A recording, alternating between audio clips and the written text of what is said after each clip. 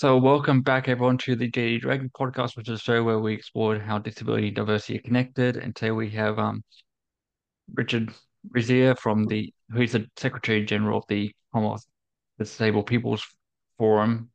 Welcome to the show, Richard. Okay. Yeah, my name is Richard Rieser, and I'm the General Secretary elected by the Commonwealth Disabled People's Forum, which is an organisation of disabled people's organisations, i.e. those led and run by disabled people, with a majority of disabled people on their board who support a social model human rights approach to disability rather than the old medical model, traditional charity approach. We're about rights and creating rights for the more than 400 million disabled people across the Commonwealth to have equity and to get our governments, of which 55 of the 56 have now ratified the UN Convention on the Rights of Persons with Disabilities, to actually implement it rather than just saying they're implementing it, and to create equality for all types of disabled people. So that's people with a whole range of impairments: physical, sensory, mental, psychosocial, including neurodiversity, mental health issues, as well as intellectual learning difficulties. So, and a lot of other conditions as well. So anybody who's got a long-term impairment which impacts on their day-to-day activities, we would consider disabled people. And we see the history of what has happened to us, both in the developed world, but also in the ex-colonial underdeveloped world, is really impacted on by disableist attitudes and barriers that have been created, not necessarily on purpose, but usually through ignorance. But some of them are quite malign as well. For instance, if you look at the treatment of people with albinism across Africa, that's pretty malign, where they're killed for spare parts because their limbs are supposedly have magical powers, and a lot of infanticide still going on of disabled babies and so on, and authorities not really dealing with all of these issues. Discrimination rife throughout the areas with disabled people, particularly girls and women, being abused and violated, with violence towards them 3 times the level of non-disabled women across the Commonwealth. So these are major issues. Education, vast majority of disabled young people, particularly in Africa, still not accessing education, and where they are, it's not inclusive, so it doesn't actually meet their needs. In terms of employment, we are 80% of the unemployed, and 80% of us are unemployed in many countries, which is an incredible waste of about 7% of the GDP of most countries. And then when it comes to climate, we're in the front line of climate disasters and natural disasters, global warming events. And so all of those things lead us to need to group together. And that's what we're doing as the Commonwealth Disabled People's Forum.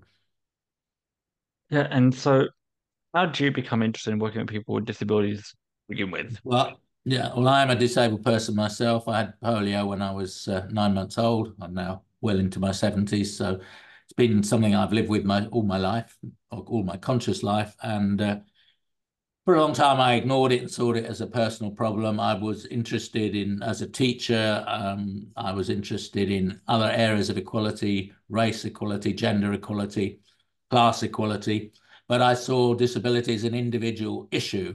And it was only when I was discriminated against quite badly that I finally found my way to the disability movement, which had already been going for, when I joined it in 87, had been going for about 20 years. That's based on those principles I talked about before, i.e. run and controlled by disabled people, where we see ourselves not as the main issue, but society is the problem, which is now the dominant view throughout the world, but it's slow to change in many parts of the world. So, I got into that. I had problems getting into teaching. There's a medical fitness to teach test in UK, which is still there, despite the Equality Act, where I had to go and see a doctor, and he told me to drop my trousers so he could look at my leg. I don't see what that had to do with teaching, but that's what the regulations were. And then when I was teaching in school, I wasn't given one room, but I was given three with stairs in between, which I found quite difficult. And then it came to a crunch when um, I was a geography teacher, and the minibus, which I drove, which was automatic, they decided to save £1,500 by getting a manual transmission, and I had to take a big fight out against the head teacher over that and won it. But then he, a few years later, decided to get rid of me from the school. I was also the union rep, so that might have had something to do with it. So I took a grievance against him and the local authority on grounds of union and disability discrimination before either of those were protected by law. But the Inner London Education Authority was quite hot on equalities issues back in the 80s. And so I won.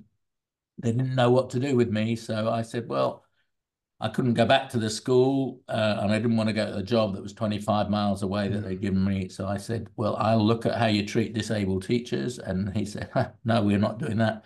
But you can look at the curriculum. So I got involved in disability in the curriculum that way. I also took motions to the National Union of Teachers who hadn't looked at disabled teachers at all, and we got that going, and a working group, and still going, and to the Trade Union Congress, where we also got a disabled workers conference now, and there are sections in each union. So we've had quite a lot of progress in these areas.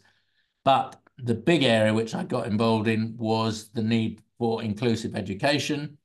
And as you may know, the UK has a very segregated education system, as Germany does, and a number of other countries, France, whereas others have actually taken the UN Convention and moved forward with it: Brazil, Portugal, New Zealand, Spain, the Nordic countries, and so on. But UK, Germany, France, Netherlands, and into Eastern Europe, all still very segregated. If you're disabled, you're much more likely, if you have a severe impairment, to go to a special school, which would be great if they led to great results, but they don't lead to any results, really. And most kids are not entered for it's just a time-wasting activity. And of course, you're cut off from society, you're cut off from peer groups, relationships, and learning all those things that are so important for making your way in the world, so you can get a job, hold it down, have a relationship, and all those other things. So segregating people because of their impairment is discriminatory and is against the international human rights, but it still persists throughout the world. And that's one of the big issues that we tackle. So I got, if you like, my own experience of going both to special and to mainstream and private school. Not that my parents could afford it, but when the state primary school wouldn't take me, the county council agreed to pay for me to go to somewhere else. But my experience was of bullying being normal, and this is going back a bit, and no reasonable accommodations for disabled students in mainstream. You had to sink or swim under your own devices. And of course, it's against the law now to not implement reasonable accommodations. That's disability discrimination. So I was much discriminated against, but I managed to get to university and did a geography degree and then a research degree. And then my circuitous routes ended up in teaching, which I did for quite a long time. But then I left and became CEO of a disability equality training organization where we trained 150,000 education staff to develop inclusive education, made a film for governments and other things. But the lack of funding as the moods changed meant that went bankrupt. And then I'm just set up as a consultant and retired. And now I seem to be working harder than ever, doing not only the Commonwealth Disabled People's Forum, but also running the UK Disability History Month. If people are interested in that, just look up ukdhm.org. We do different themes each year in the UK.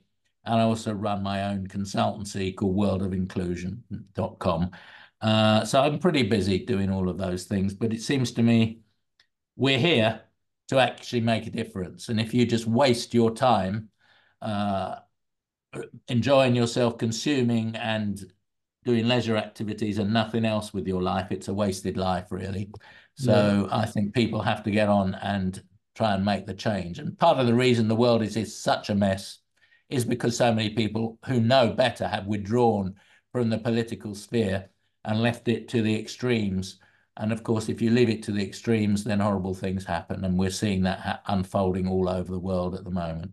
Yeah. And so in regards to ever since you joined the Commonwealth Disabled People's Forum, have you worked with the Commonwealth member states or the main Commonwealth of Nations organization, intergovernmental Well, organization? we are an accredited independent organisation. We have national organisations in 49 of the 56 states. We have several others we have another 50 or 60 who are associates who aren't the representative voice, but represent certain elements like women or children, young people, or a particular impairment group across the country. And since we got accredited, it took us, we set this up in 2006, informally, then formally in 2007. Then because of lack of funding and support, it went quiet for about 5 years. And there was then a global summit on disability in 2018. A number of people from all over the world saw me, knew me from having been the treasurer of that organization, said, look, we have to start this again. We need it. So we held a meeting and 25 people turned up at that summit. So we got some money eventually out of the UK government via the Disability Rights Fund. And we then, the following year in New York, there's a meeting every June where the states that have ratified the UN Convention on the Rights of Persons with Disability come together. So we thought it would be good to parallel that. So we set up then in 2019 with the revised constitution, newly elected executive and a work program. And we've been going ever since.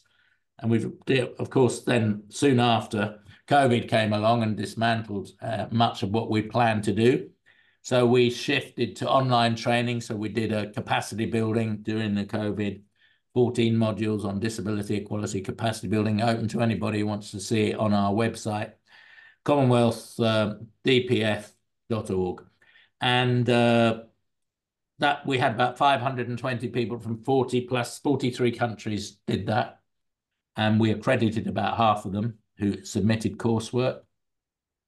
We've now been running, because it's Year of Youth across the Commonwealth, a youth disabled leaders program where we've had less numbers, about 150 in 30 plus countries. And we've been doing 6 modules monthly on how to be a leader, how to organize, how to understand the issues, how to understand the budget, how to have democracy in the organizations you build, and how to influence government. So we're coming to the end of that. We're getting into the last month. Again, all that material is on that website for people who are interested. And we'd be very interested to hear from anyone in a Commonwealth country who wants to join our network. We have a network of advocates who believe in what we do.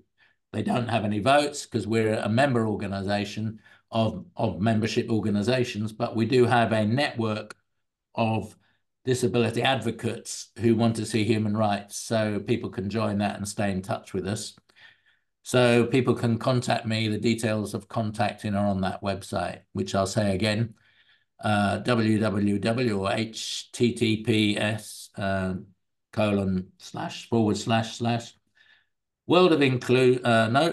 // Commonwealth DPF.org. If they go there, if they want to know more about us, then they will find out. We're currently working to get all the countries which are meeting, the heads of government meet every 2 years. They're going to meet in Samoa in the Pacific in the 3rd week in October. And we are trying to get an agreement to take disability action across the Commonwealth much more seriously. We call it the Disability Inclusion Action Plan, and we're trying to get all the governments of the Commonwealth to do it. So I've been going around talking to high commissioners in London and people at the Commonwealth Secretariat about how we can get this agreed. We aren't there yet, but we're hoping people will support us in that. A week on Monday is Commonwealth Day, and we've produced posters and 4 short videos why this is important, which will be up on our website from next week, which people can copy and put up all over the place and get the message from our leaders speaking there. So we do that sort of thing. We use the internet quite widely.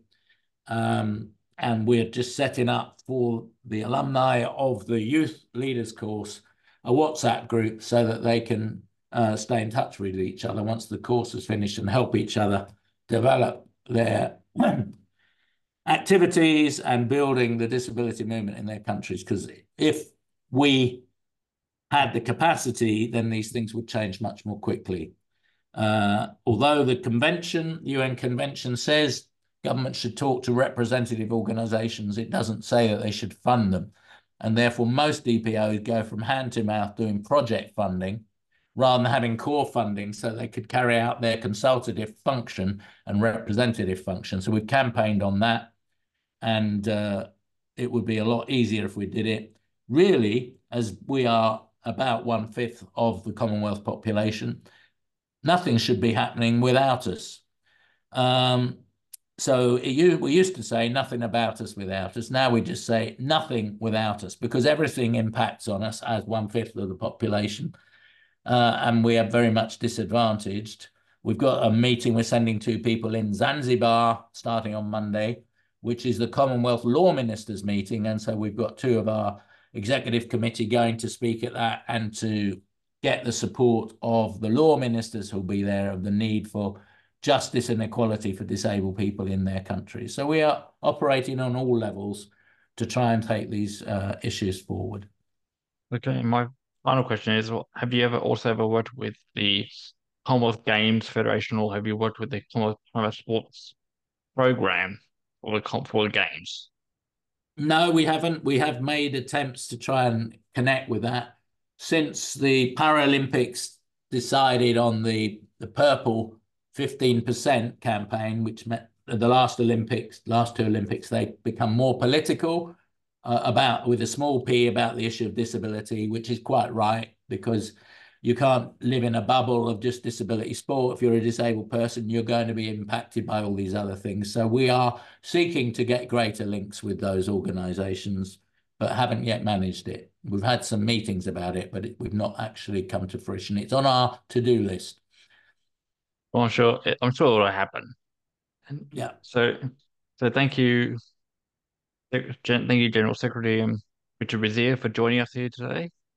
And before we go, would you like to say any final words on today's Final session, words. today's Well, topic? yeah, beyond disability, to all those who tune into you, I mean, I think the messages are clear.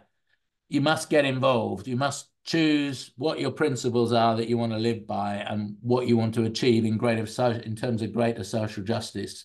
Much of the problems we have in the world come from greed and selfishness. I don't believe that unbridled capitalism is the answer. Look at the crisis it created in 2008 by the greed on the financial markets, which incidentally knocked back the program to eradicate polio, which would have been gone if it hadn't have been for that. And since then, funds for equalizing the world have gone into reverse. Things are getting more polarized between the 1% who are very rich and the 99% who are not. And that's even more so in poorer countries. You can't stand by and let that situation develop, in my view, if you are a citizen of the world, and anyone living is. So you need to choose what you're going to put your energies in and do it. And of course, fight for peace, because we are on a quite fast trajectory now to globalized warfare. And that will be, with the firepower we have now, really the end of a lot of things. And if we don't get done by that, we'll get it done by not getting rid of global warming quickly enough. So there's plenty to get engaged with. If you're a disabled person, get engaged with your local disabled people's organization. If you're not, look for organizations which support the issues that you're most interested in. But always remember to take a reasoned view of it. Too much is done by prejudice in these areas. Thank you. My thoughts exactly. And thank you for joining us here today. And if you'd like to learn more about the Commonwealth Disabled People's Forum, the links to the websites that were mentioned in today's episode will be in the description box below. So you can go and check those out. Also, you can follow the show on a variety of social medias, and remember to please like, share, leave a review. And see you guys next time. Thank you very much.